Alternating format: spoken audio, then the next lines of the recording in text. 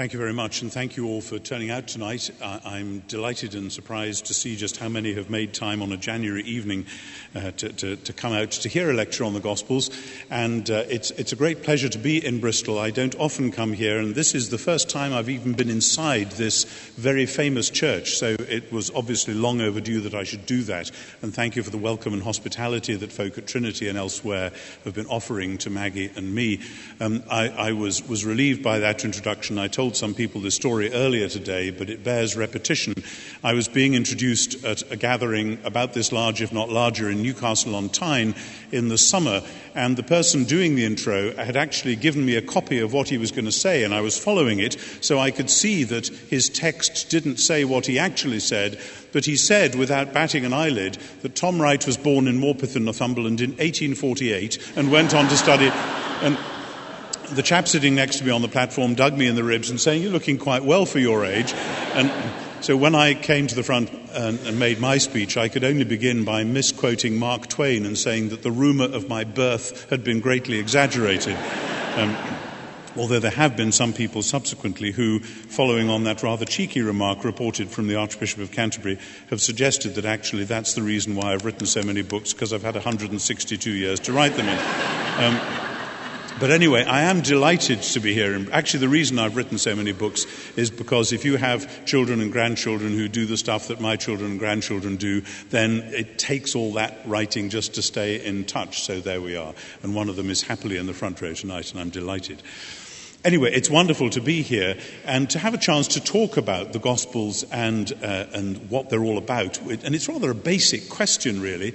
But scholarly work on Jesus and the Gospels has spiraled out of control for many years. And there's ever-increasing specialization and ever-fattening commentaries. And it's easy to lose sight of the forest when debating the number of leaves on one particular branch of one particular tree. That's the sort of thing scholars often like to do. But there's a large and simple question which has crept up on me of late, and it surprises me that so much of the academy and so much of the church has managed, in practice at least, to ignore it. And the question concerns the interconnection between two of the greatest themes of the New Testament, namely the kingdom and the cross. I'm not touching here on questions to do with Jesus himself and what he actually said and meant.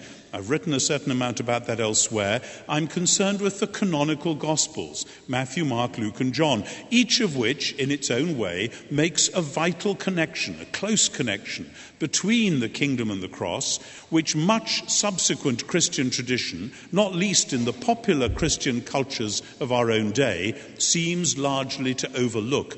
And my surprise is occasioned not least because this ignoring of something central to Scripture is characteristic today, not least of those elements which claim to take Scripture itself very seriously. People today speak a lot, in some theological and church circles at least, about the canon and the importance of canonical Orthodox Christianity. That word canon and canonical readings is heard all over the place. Sometimes apparently opposed to historical reconstructions. Oh, you're just reconstructing things with your funny old history, and we are taking the canon very seriously. I hear that quite often. And yet, the point I'm highlighting tonight is front and center in the canon itself, and it routinely goes unaddressed, even among those who speak about the canon of Scripture and the need to check historical speculation against the benchmarks of canonical orthodoxy. So here is my question.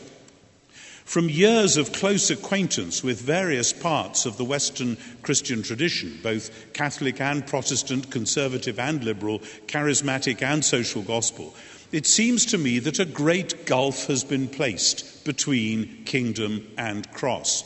But in Matthew, Mark, Luke, and John, they go extremely closely together. They are indeed more or less defined in relation to one another. And I have come to the view, which is a bit shocking, but which I don't think I'm overstating, that we have all been misreading the Gospels one way or another, and that it's time that we stepped back and rubbed our eyes and had another look. In the first half of the lecture, I shall describe the problem, and in the second, I shall show how the Gospels themselves address the issue before concluding with some wider reflections. So the problem, kingdom or cross. The problem, I perceive, comes in two parts. First, a cross without a kingdom. Second, a kingdom without a cross. First, a cross without a kingdom. There are many Christians in our day, and I know many of them, and there may be some here tonight, for whom it would have been quite sufficient if Jesus of Nazareth had been born of a virgin, died on a cross, and then been raised 3 days later. Nothing between the cradle and the cross really seems to be load-bearing for such people. It is enough that Jesus was the second person of the Trinity made flesh, and that he died for our sins. Notoriously, of course, the great Catholic creeds, the Apostles' Creed and the Nicene Creed, make exactly this leap. Born of the Virgin Mary, suffered under Pontius Pilate, crucified, dead and buried, and then raised.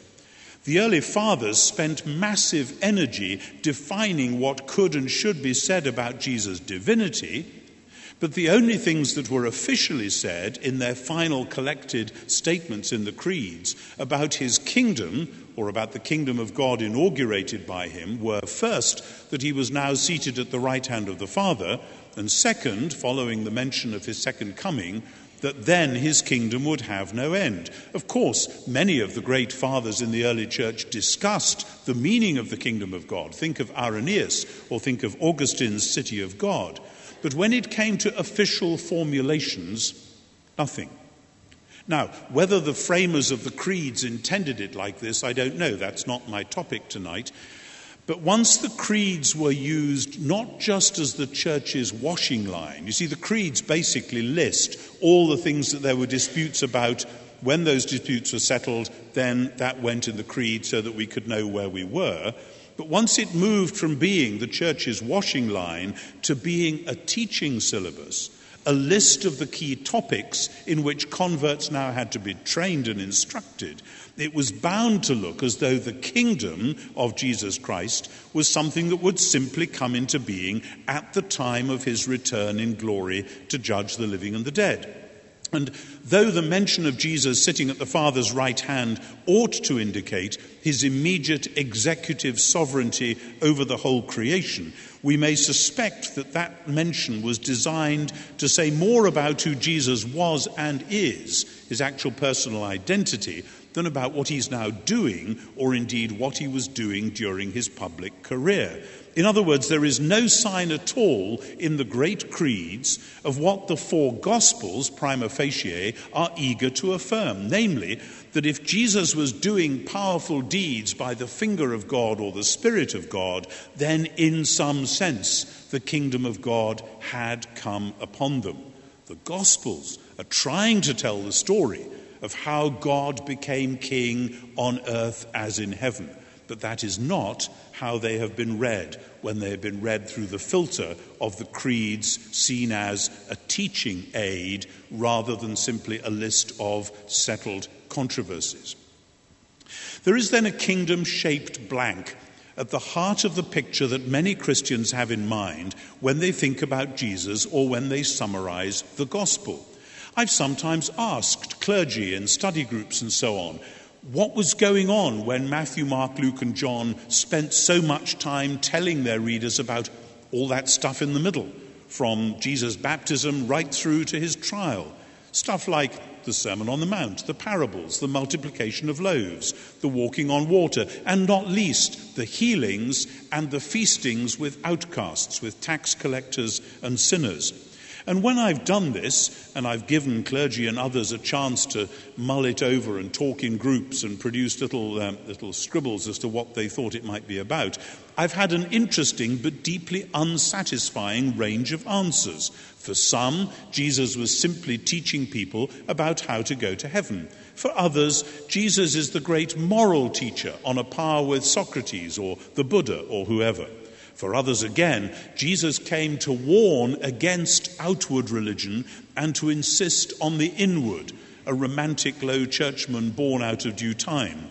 For others again, Jesus is the great example, showing us how to live, sometimes with the implication that genuine Christianity consists of trying to imitate him so that God will be pleased with you. In some of these systems, we observe an interesting slide towards a moralistic religion which simply says, this is how you're to behave and don't worry about anything else. That may be one reason among many why in the Protestant tradition some have been very suspicious of the Gospels. There's a lot that could be said about that. There's been a great deal of writing of serious Protestants anxiously worried about how the Gospels can actually fit with the Pauline doctrine of justification by faith. Jesus seems to think it really does matter how you behave, how you're going to put that together with what Paul said, and so on. And a reaction comes to this comes in the more subtle readings in the Reformed camp, in which Jesus came to fulfill God's law so that from his store of personal righteousness, God may reckon or impute that righteousness to those who believe. Well, don't think you would have deduced that from the study of the Gospels alone. And in particular, many Western Christians have read the Gospels on the assumption that they were really trying to reveal and display, on the one hand, Jesus' divinity, and on the other hand, his humanity, so that the powerful deeds which Jesus did functioned for such people as signs of his divinity, whereas his hunger and sleep and suffering and tears and finally his death revealed his human nature. On this view, the Gospels were written to provide, as it were, backup illustrations for the Chalcedonian definition of Jesus as fully divine, fully human. Actually, if you were going to want to use the Gospels in some such way, it would be much more interesting to explore it the other way round and ask what we learn about God from the fact that he hungered and wept and suffered and died, and what we learn about human nature from the fact that in Jesus, an obedient, prayerful human being did all that stuff. But that's another story. A more recent development, which has taken hold in some conservative Christian circles as well as liberal ones, is to see the Gospels simply as the backstory for the real saving events, whose salvific force we know not through the Gospels themselves, except for odd hints, but through Paul and the other early Christians. I was chatting with an American friend about this recently, and he said thoughtfully, yes, for many Christians, the Gospels function as the optional chips and dips that you have at the beginning of a dinner party before you actually go and sit down and have the real meat course, which is, of course, Paul's doctrine of the cross. That is how many Christians regard them and actually treat them and preach on them. They are bits and pieces from which you can draw interesting lessons, but ultimately it all comes back to Paul or to Hebrews or whatever. An earlier liberal theology described the Gospels as, quote, passion narratives with extended introductions, unquote. And now a neoconservative theology, without realizing that it is following Rudolf Bultmann exactly, is saying, so I gather, that Jesus' earthly life and teaching is a historically bound pre-Pentecost affair, and that the universal message of the gospel begins with the Spirit and finds full expression in Paul. And for this odd pair of positions, even the passion narratives themselves say very little about the salvific meaning of Jesus' death. They may tell us how he came to be crucified, but it's Paul and the others who tell us why.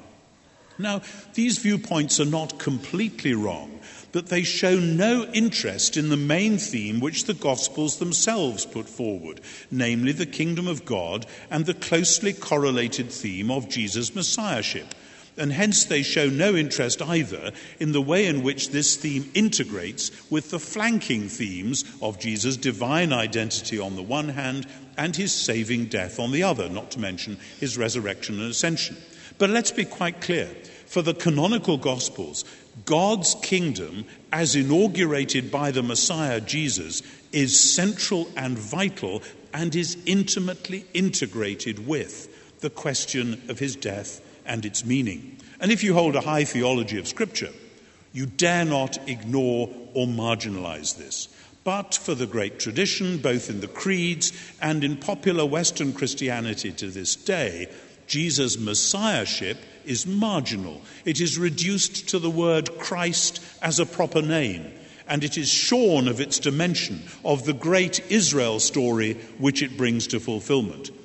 God's kingdom as inaugurated by Jesus the Messiah likewise is marginal in much Christianity today and is simply misunderstood in terms of going to heaven, as though that's what the phrase kingdom of heaven and the phrase eternal life were referring to, rather than, as is quite clear in the Gospels, God's kingdom coming on earth as in heaven, and eternal life being the life of God's new age, which is to break into the present one.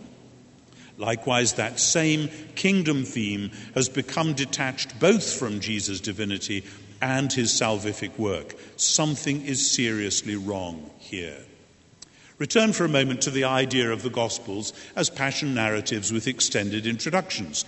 That was never actually a neutral or historical or critical observation.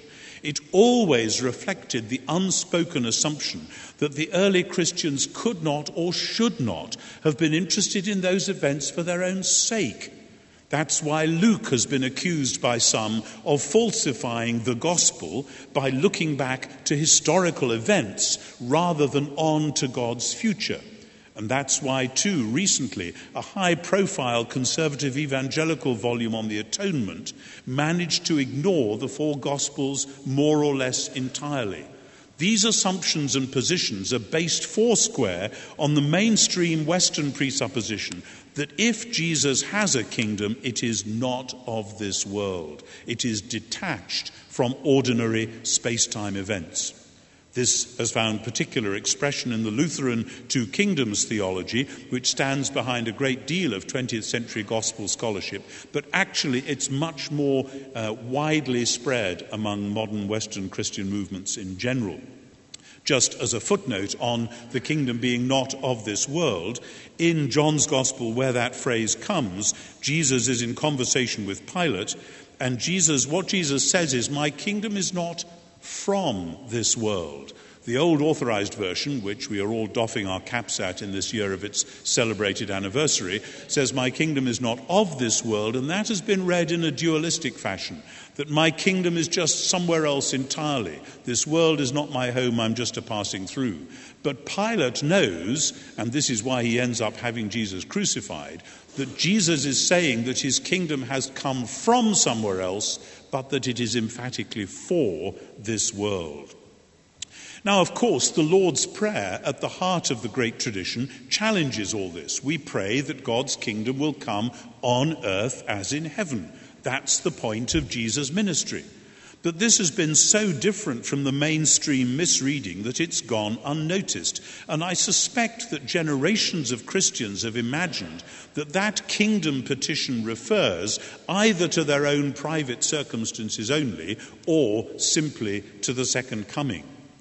But the Lord's Prayer does not, in fact, stand alone in resisting these reductions. It meshes with the statement of the risen Jesus in Matthew, that all authority in heaven and on earth has been given to him. Jesus is now, this statement claims, in charge on earth, having announced that program from the beginning and implemented it through his death and resurrection. And if someone were to say, but that only began at Easter, I remind you again of the famous saying, that if Jesus was casting out demons by the finger or the Spirit of God, then God's kingdom had in some sense already arrived. So we thus have a reading of the Gospels in which all that material between Jesus' birth and his death is at best incidental. Nothing theological hinges on it. It is not, as I said, load-bearing for these theological constructions. It provides at best second-order proofs or illustrations of truths that we might have come at by other means. And that is the explicit, if surprising, position of some zealous would-be conservative Christians as well as old-fashioned Bultmannian liberals. And the main message of the Gospels goes by unnoticed. So what is this main message? Well, it's the kingdom of God. But what does that mean? Here my second strand of Western Christianity comes into play, a kingdom without a cross. If the first option is to skip from Jesus' birth to his death, the second option is to concentrate on that bit in the middle, precisely to the exclusion of the outer points. For many Christians, many in the Western world today, Jesus is the great initiator and exemplar of social revolution. Here, says Jesus, is a different way to run the world. Watch me, copy me, follow me, and it'll start to happen.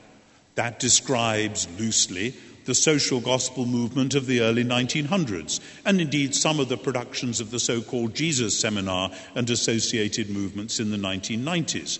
This highlighting of a kingdom message seen as a different way of ordering society is at one level the heir of the 18th century protest spearheaded by Reimarus and others, whose Jesus was a failed revolutionary. Jesus announced God's kingdom, he died without bringing it about, but his followers then neutralized his revolutionary message by translating it into a spiritual key.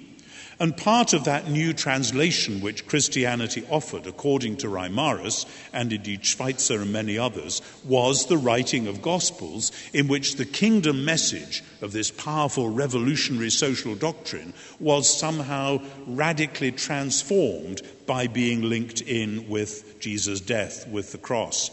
Those were originally, it was thought, antithetical, but now the Gospels had somehow managed to scrunch them together. And part of the reason that that gained so much power was that most people had already been reading the Gospels with a great gulf fixed between the inner Gospel narratives and the creedal framework, and it was then easy to switch from a cross without a kingdom to a kingdom without a cross. So that the social gospel movement, cognate with Reimarus or Schweitzer, but with a pragmatic rather than a historical focus, couldn't see the point of Jesus' death. I'm reminded of, in one of C.S. Lewis's books, in The Great Divorce, there's that magnificent scene of a dialogue between the bishop who has come up on a day visit from hell and the curate who has come down on a day visit from heaven to try to persuade him to come back up with him. This arch-liberal bishop explains that no, he can't possibly come with him, and because he's promised to give a paper at the Theological Society down there. And the paper is on growing up into the full stature of Christ. And it's going to argue that had Jesus' life not been so cruelly cut short, he would, of course, have outgrown some of his early, more angular ideas and arrived at something more like Western liberalism. And this then has a spin-off in terms of understanding the cross. The bishop says one feels for the first time what a waste it was, so much promise cut short. And the bishop then wanders off to take the bus back to hell, humming "City of God, how broad and far." It's one of Lewis's great scenes. Now, the kingdom theology of the last 200 years has been hampered, in my view, by two things. First, people have assumed that whatever Jesus meant by God's kingdom, it can't have had anything to do with his death. From this point of view, Calvary was at most the inevitable result of a revolutionary life. It merely validates the authenticity of Jesus' message. Oh, well, if you preach that social revolution stuff, that's what's going to happen to you, without adding anything to it or achieving anything in relation to it.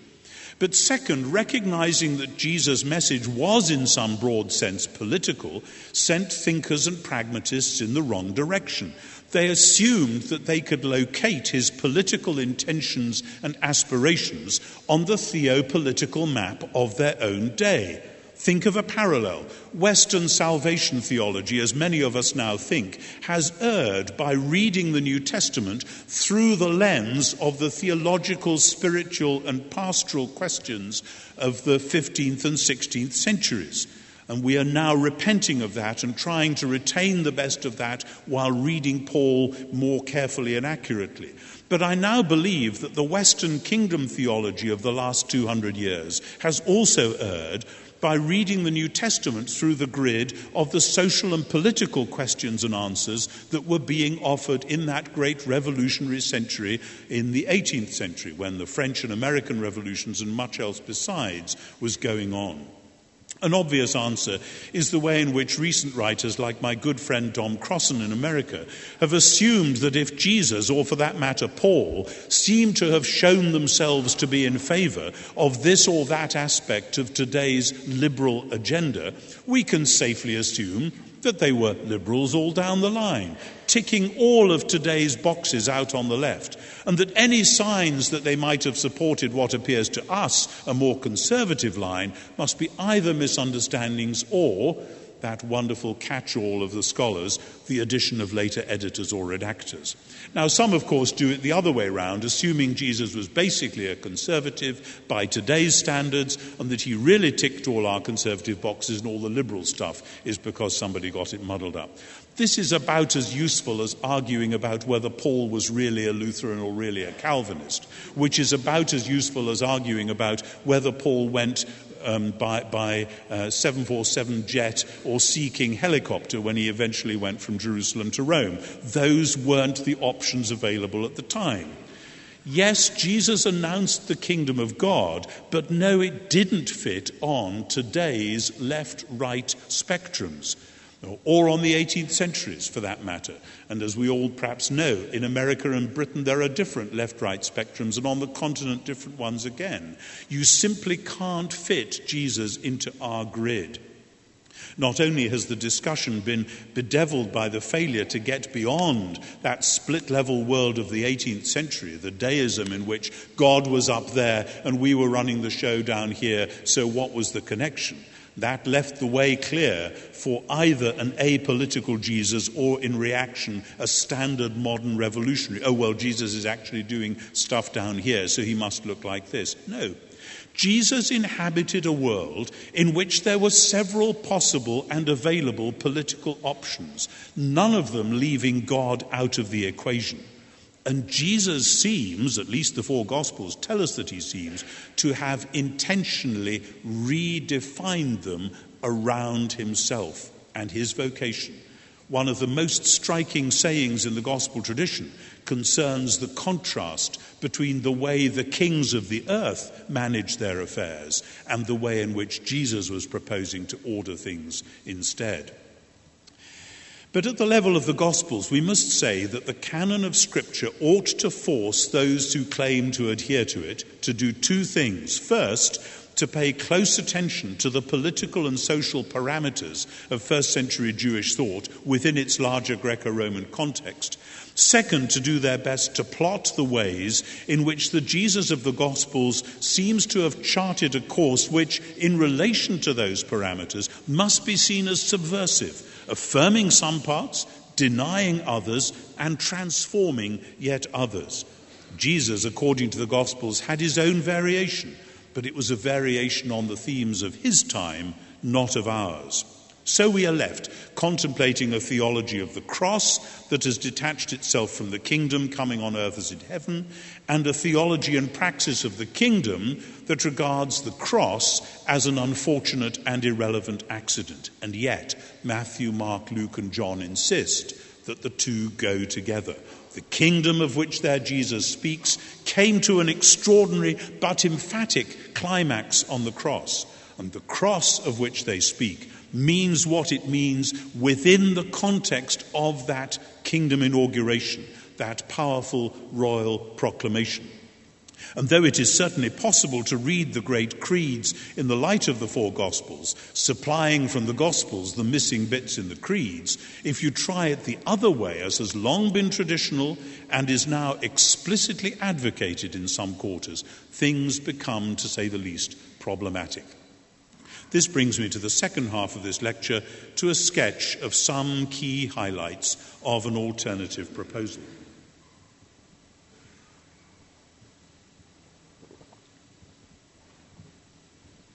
I now want to show how the four canonical evangelists, in their different ways, developed theological accounts of Jesus' kingdom inauguration and his crucifixion, in which the two fitted perfectly together. Begin with the bookends, Jesus' baptism and the title on the cross. For the synoptic evangelists, the baptism is dramatic and decisive. When the voice from heaven says what it says, "You are my beloved child, with you I am well pleased," the combination of echoes of Psalm 2 and Isaiah 42 indicate both the messianic nature of the kingdom which Jesus will then announce and the fact that it will end in the sin-bearing work of the cross, a la Isaiah 53. Matthew emphasizes this, but of course it's there too in the famous Mark 10:45. The Son of Man came to give his life as a ransom for many, and by implication in Luke's insistence that the Messiah's death was in accordance with the Scriptures. This was what the Messiah had to do and to suffer to enter his glory. And in Luke's explicit description of the innocent Jesus dying the death for things of which everyone else was guilty. When it comes to the title on the cross, Jesus of Nazareth, King of the Jews, the context makes it clear that this should be seen as explicitly messianic. And thus it is connected directly to the kingdom proclamation which Jesus has been making and implementing. And this, it appears, astonishingly, then as now, is how the kingdom was to come. The kingdom of God which Jesus had been announcing and, as Messiah, inaugurating. This is obvious in the synoptics, but John too is an explicit kingdom theologian. In fact, if you want to know where I think the most dense and concentrated material for New Testament political theology is to be found, John 18 and 19, for my money, is the place to go. Dense and detailed kingdom theology with Jesus and Pilate arguing about kingdom and truth and power, and with all that flows from that. And that gives to the title, when you get it in John 19, when Pilate has it written, Jesus of Nazareth, King of the Jews, gives it a special and heightened irony, coming as it does between the conclusion of that discussion, Pilate and Jesus, and the Jewish leaders as well. Jesus, for all four evangelists, is the true king whose kingdom comes in a totally unexpected and radically counterintuitive fashion. It is folly to the Roman governor. It is a scandal to the Jewish leaders. And in all four Gospels, there is no drawing back from the meaning of the kingdom as the sovereign rule of Israel's God on earth as in heaven, exercised as always intended through David's true son and heir. The fact that the kingdom is redefined by the cross doesn't mean it isn't still the kingdom.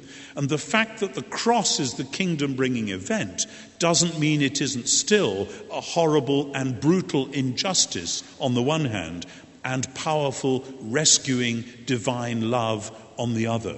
Those meanings are brought dramatically together and held there.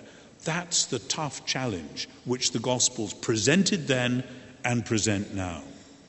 This is on display in the scene in the middle of Matthew and Mark and Luke, namely the confession of Jesus' messiahship at Caesarea Philippi and the consequent challenge to discipleship leading to the promise of the imminent kingdom.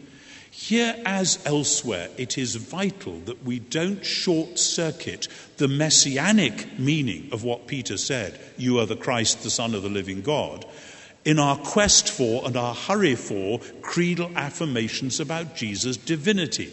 Don't misunderstand me. Yes, the four Gospels do indeed affirm, often in subtle and profound ways, that Jesus is the embodiment of Israel's God, come back at last to rescue his people. Richard Hayes is currently writing a wonderful book, I've read some of its draft chapters, on the use of the Old Testament in the Gospels. And it's clear again and again that over against people who'd said, oh, well, during the Gospels it doesn't seem as though Jesus is divine at all, actually the evangelists are telling us in very subtle and sophisticated ways, oh, yes, he is, but it's the God of Israel we're talking about and not any other God.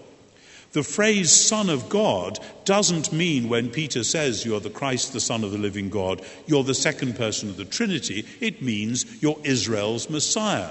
But we are then led on beyond that.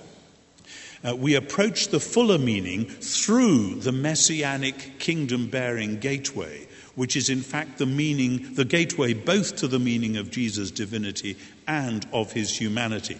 There is a real danger, and has been in Western Christianity for a long time, that our proper emphasis on Jesus' divinity can actually obscure the Gospel's emphasis on his inauguration of God's kingdom. For the Gospels, Jesus' divinity is his kingdom-bringing divinity. And what the Gospels are eager to tell us is that the messianic kingdom which Jesus is bringing will come through his suffering, and indeed through the suffering of his followers.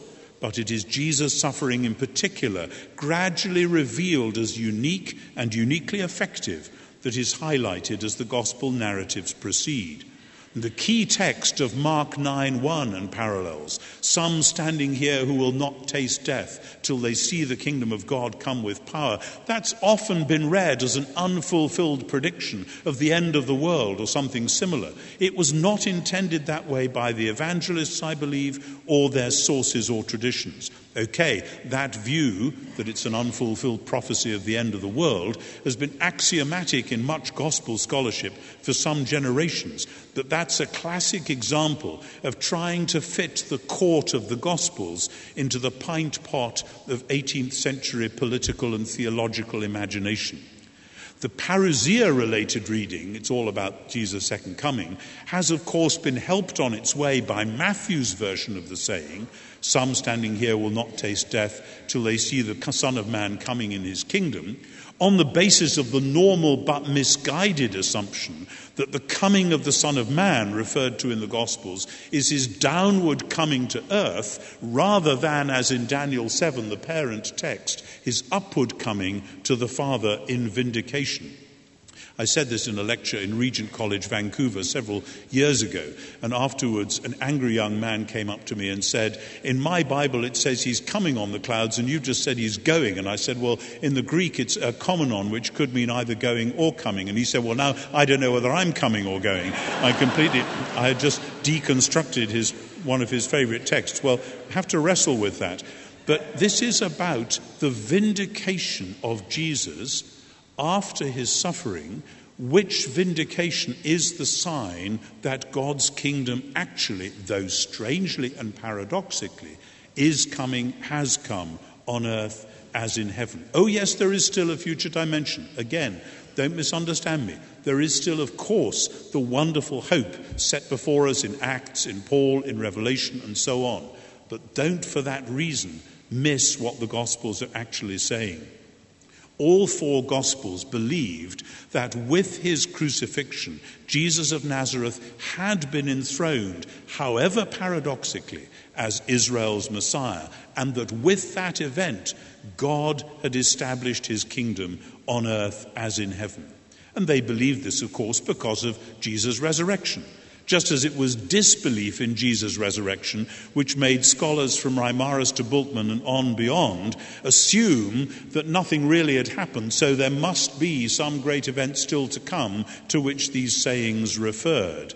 And that scholarly mistake on the one hand has fueled with dispensationalist speculation on the other to produce our present state of eschatological confusion. Let the reader understand that rather dense sentence. Ask me about it afterwards if you want. The four Gospels are well aware that this central contention about the kingdom's arrival was, as I've said, highly paradoxical in their own context. Then as now, a claim about the presence of God's kingdom was likely to meet with the obvious rejoinder. Of course God's kingdom hasn't arrived. Just look out of the window. Just read the newspaper. See what's going on in the world.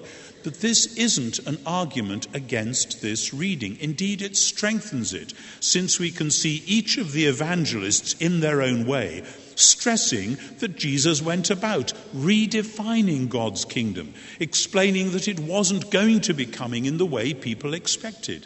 And they stress, too, that Jesus' redefinition of the kingdom always pointed precisely to his suffering and his death. Perhaps the most striking example of this is in Mark 10:35-45, where you know what happens. James and John come with the request, we want to sit at your right and your left when you come as king. They're thinking of an ordinary kingdom with themselves taking the top jobs. Jesus says, don't you realize the kings of this earth lord it over their subjects and exercise dominion like that? It's not going to be like that with you. And then he concludes with that ransom saying, which so far from being a detached saying about the atonement, stuck on the end of a saying about something else, as many have seen, both liberals and conservatives, that is actually the theologically and politically apposite climax to the whole train of thought. What we call atonement and what we call kingdom redefinition belong together. The cross is the sharp edge of the kingdom redefinition, just as the kingdom in its redefined form is the ultimate meaning of the cross. And here Mark and John say substantially the same thing. The Johannine portrait of Pilate's conversation with Jesus and the chief priests is one of the key passages, as I said, in all New Testament political thought. And here John brings us near interpretatively as well as narratively to the meaning of the cross. In other words, he isn't just telling you how it happened. He is telling you why. He's giving you the salvific meaning. The stories of the hearings and the trials are not just the backstory to explain the mere historical shell of how Jesus got crucified. They address the question why from God's point of view. Learning them to read the gospel stories this way may be a novel art, but I suggest it's one we Western Christians should acquire as soon as possible, and John is a good place to start. The cross stands at the heart of John's kingdom theology, which in chapters 18 and 19 is revealed as the heart and climax of his redemption theology. This is what it means that Jesus, having loved his own who are in the world, loved them to the uttermost. Don't detach that, John 13:1, and use it in support of a purely spiritual meaning which has no purchase on reality, just as you can't detach the political meaning from that revelation of the divine love. The two go together. And equally, the kingdom is central to the meaning of the cross. You can't separate them in John. Gradually, inch by inch, in a narrative heavy with Aaronic kingdom theology, you discover the theological why of the cross inside the historical how. As we should have realized all along, the lifting up of Jesus on the cross is his exaltation as the kingdom-bringing King of the Jews, because the kingdom which is thus put into effect is the victory of God's love. Kingdom and cross in John fully joined. Now, it would be fatally easy for us Westerners to sigh with relief at that point. We think, okay, God's kingdom is actually the sum total of all the souls who respond in faith to God's love. That's what a lot of Western Christians have thought. And soul by soul and silently, its shining bounds increase. This is the other country I've heard of long ago, in that deeply flawed poem, which we still find ourselves forced to sing from time to time. It's just not what the New Testament is about.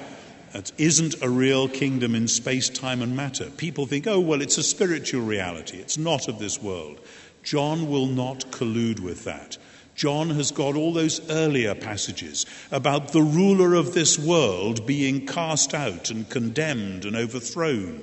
Those references appear to refer to a being which stands behind the present earthly rulers, but also incarnates itself in them.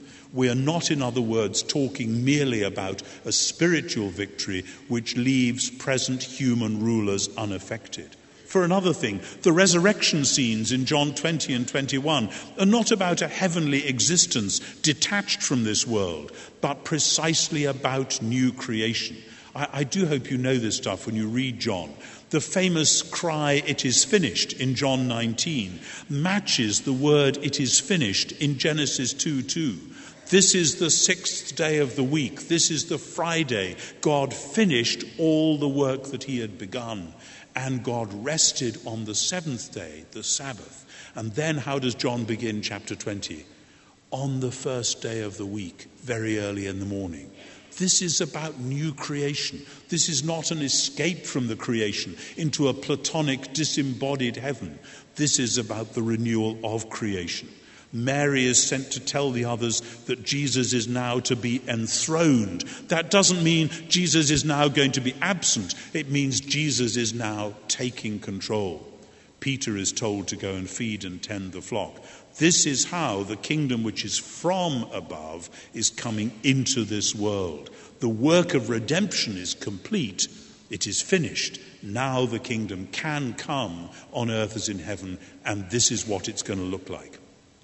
You find a very similar line in Matthew, find very similar line in Mark, find a very similar line in Luke. The Messiah had to suffer and rise from the dead. And as we learned in Luke's chapter 4, this was so that the Jubilee vision, the kingdom vision which Jesus articulated in his so-called Nazareth Manifesto, could actually come to birth. It wouldn't be a matter, as John the Baptist no doubt hoped it would be, of Jesus going around actually liberating political prisoners, including John, then and there. That's part of the tension which we feel in the gospel narrative.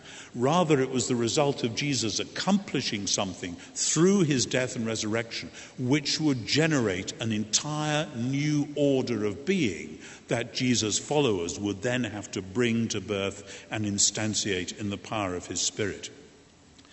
The four canonical Gospels thus demand to be read, I suggest, with their two main themes, kingdom and cross, fully and thoroughly integrated in a way which the great majority of the modern Western Church, at least, has simply not noticed. Now, there are, of course, many historical examples of theologians who have actually tried to do what I'm talking about.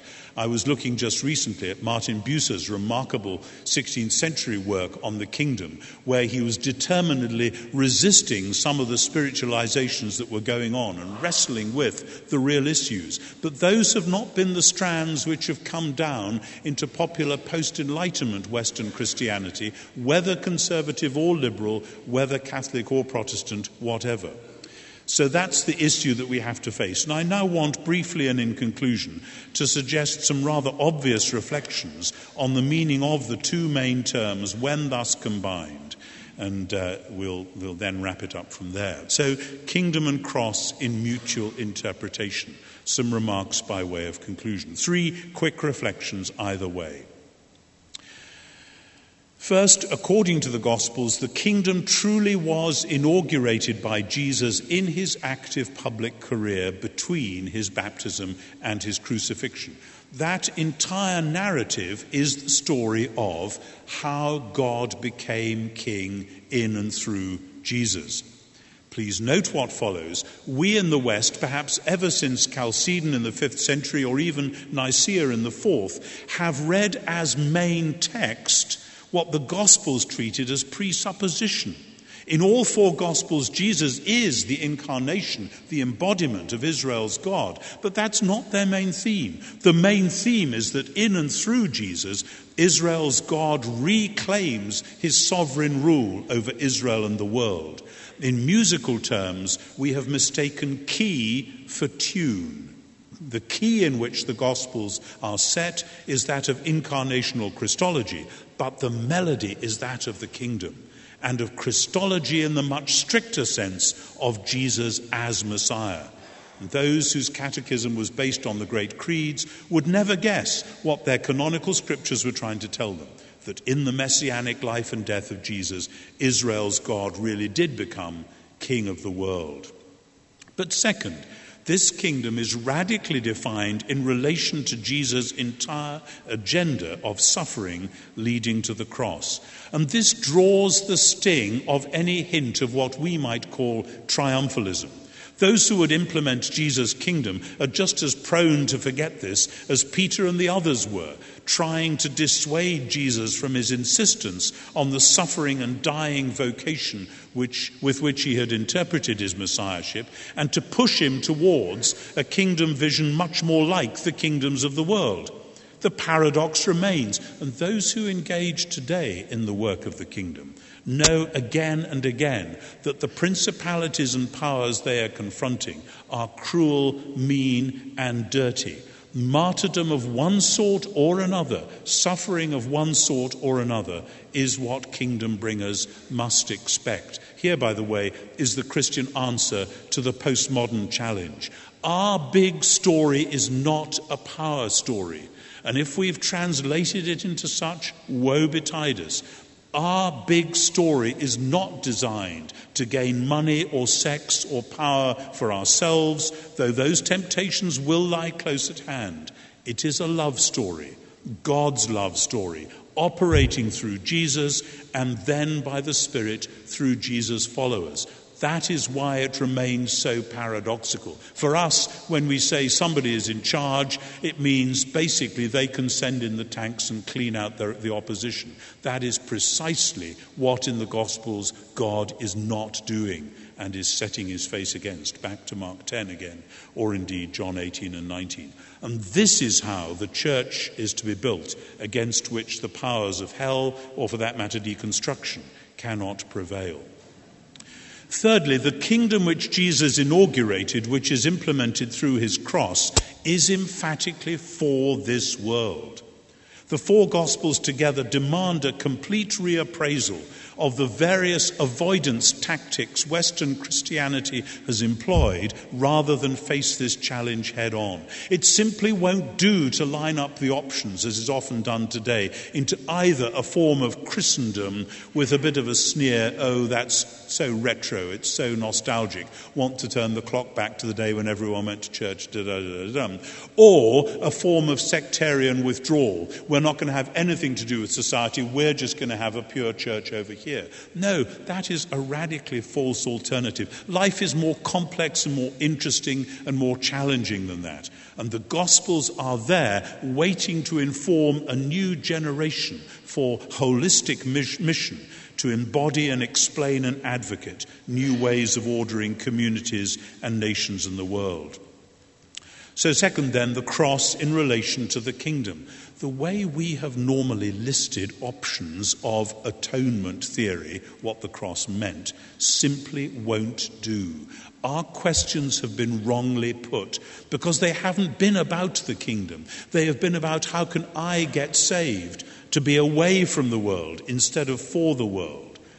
The first point, then, is that whatever the cross achieves for individuals must be articulated within a vision of what it achieves in terms of the kingdom-bringing victory of God over all the forces of evil. This is the ultimate redefinition in action of the messianic task, the kingdom-bringing messianic vocation. In all four Gospels, not only in John, the cross is the victory which overcomes the world. I am wary of describing this with the label Christus Victor because historically that has been associated with other kinds of development and sometimes has been played off against other theories. But the idea of a messianic victory as a fresh interpretation of an ancient Jewish theme is precisely what the four Gospels have in mind. Second, seeing the cross in the light of the kingdom provides a fresh and helpful framework for understanding the vexed questions that surround what we have called substitutionary atonement, Jesus in our place. I have argued elsewhere at length for Jesus' self-understanding in terms of Isaiah 53, which gives you a high road into that substitution, wounded for our transgressions, bruised for our iniquities. But the Gospels insist that Jesus is dying a penal death in place of the guilty, of guilty Israel, of guilty humankind, and that through his death there will therefore come the Jubilee event, the great redemption, freedom from debts of every kind. One of the fascinating things about living and worshipping in Scotland now is finding myself saying, forgive us our debts as we forgive our debtors. It's quite good for an English person to be reminded that that's an equally valid translation at that point. And that's what Jesus had announced, and that's what the kingdom looks like. And this makes the sense it makes, not by playing off Jesus as substitute against Jesus as representative, as has often been done, but through Jesus' role as Israel's representative Messiah, he is able to stand in for Israel and hence for the world. And if you de-Judaize this doctrine or de-historicize it, as is often done, you run the risk of the gross caricatures which have sadly been all too common in some evangelical preaching. To ignore this massive narratival gospel scheme and then go hurrying on to Paul for a more abstract formulation is to marginalize the center of Scripture and to misinterpret Paul as well.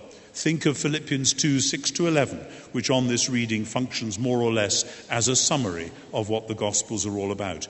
Perhaps that is why 20th century Pauline scholarship has sometimes tried to split that passage off from the mainstream of the perceived Paul of Protestant imagination. Thirdly and finally, if the cross is to be interpreted in terms of the coming of the kingdom on earth as in heaven, centering on some kind of messianic victory, with some kind of substitution at its heart, making sense through some kind of representation, then the four Gospels leave us with the primary application of the cross, not in terms of an abstract preaching about how you can go to heaven or how you can have your sins forgiven. Though, of course, please don't misunderstand me. Sin remains enormously important, and the cross as the remedy for it remains absolutely central. But rather that belongs within an agenda in which the forgiven people are put to work, addressing the evils of the world in the light of the victory of Calvary. Those who are put right with God through the cross are to be putting right people for the world, constituted as the justified people who are the key agents in that latter project. And from this there flows a new missiology, including an integrated political theology, and the new ecclesiology which will be necessary to support it, a community whose very heart will be forgiveness. I suspect that this too is a point at which massive resistance will be encountered today for the same reason that the kingdom cross split happened in the first place, but now with the added incentive of the implicit Enlightenment divide. Our culture, including much so-called Christian culture, doesn't want to know about this kingdom. It prefers a cross which takes us safely away to another sphere. And the burden of my song is that to think like that is to be radically unfaithful to Scripture, to the very heart of Scripture, to the four inspired books through which we encounter the Messiah, Jesus, the same yesterday, today, and forever. So, final paragraph. I hope I've said enough this evening to highlight what seemed to me an important and urgent question about how we read our central texts. I have no doubt given plenty of hostages to Fortune, and no doubt Fortune will make good use of them. I confidently expect to see on somebody's website in the next day or two, did you know what Bishop Tom Wright said the other day? Well, we'll see. But as with Paul, so with the Gospels, it is not good enough for a theology that claims to be Christian, or indeed evangelical, to content itself with traditional formulations, however true in themselves, however venerable their pedigree and helpful in pastoral work. We must again and again return to the core texts themselves and be ready to be surprised by them, and not presume that our traditions have said the last word about them. Scripture itself, in other words, is what matters. Don't listen to those who, in fear, urge us to avoid the uncertainties of historical exegesis and stick with the rule of faith. The rule of faith itself urges us to go back to Jesus, the Jesus we know through those scriptures, who became historical flesh, through whom God became king, and who in his risen bodily humanity already rules from the Father's right hand. Indeed, that fear of history may not be unrelated to the fear which prompted Peter to dissuade Jesus from going to the cross. The mutual relationship between kingdom and cross may perhaps go all the way through at the epistemological and hermeneutical levels, as well as the theological and exegetical, and, as I've suggested, the spiritual and the political. We inhabit all of those worlds. And so do the Gospels, and it's time to bring them all to bear in a fresh, integrated reading of the four converging stories of Jesus the kingdom bringer, Jesus the cross bearer, the Jesus whose kingdom is accomplished through the cross, and whose cross sees him enthroned as Israel's Messiah and the world's true Lord. You may recall that, faced with the heightened papal claims of the 19th century, Cardinal Newman declared that he would drink to the Pope, but to conscience first and to the Pope afterwards. Faced with today's heightened claims about the Church's great tradition, I will drink to tradition, but to canon first and to tradition, including the creeds, afterwards, and to Jesus himself first of all. Thank you.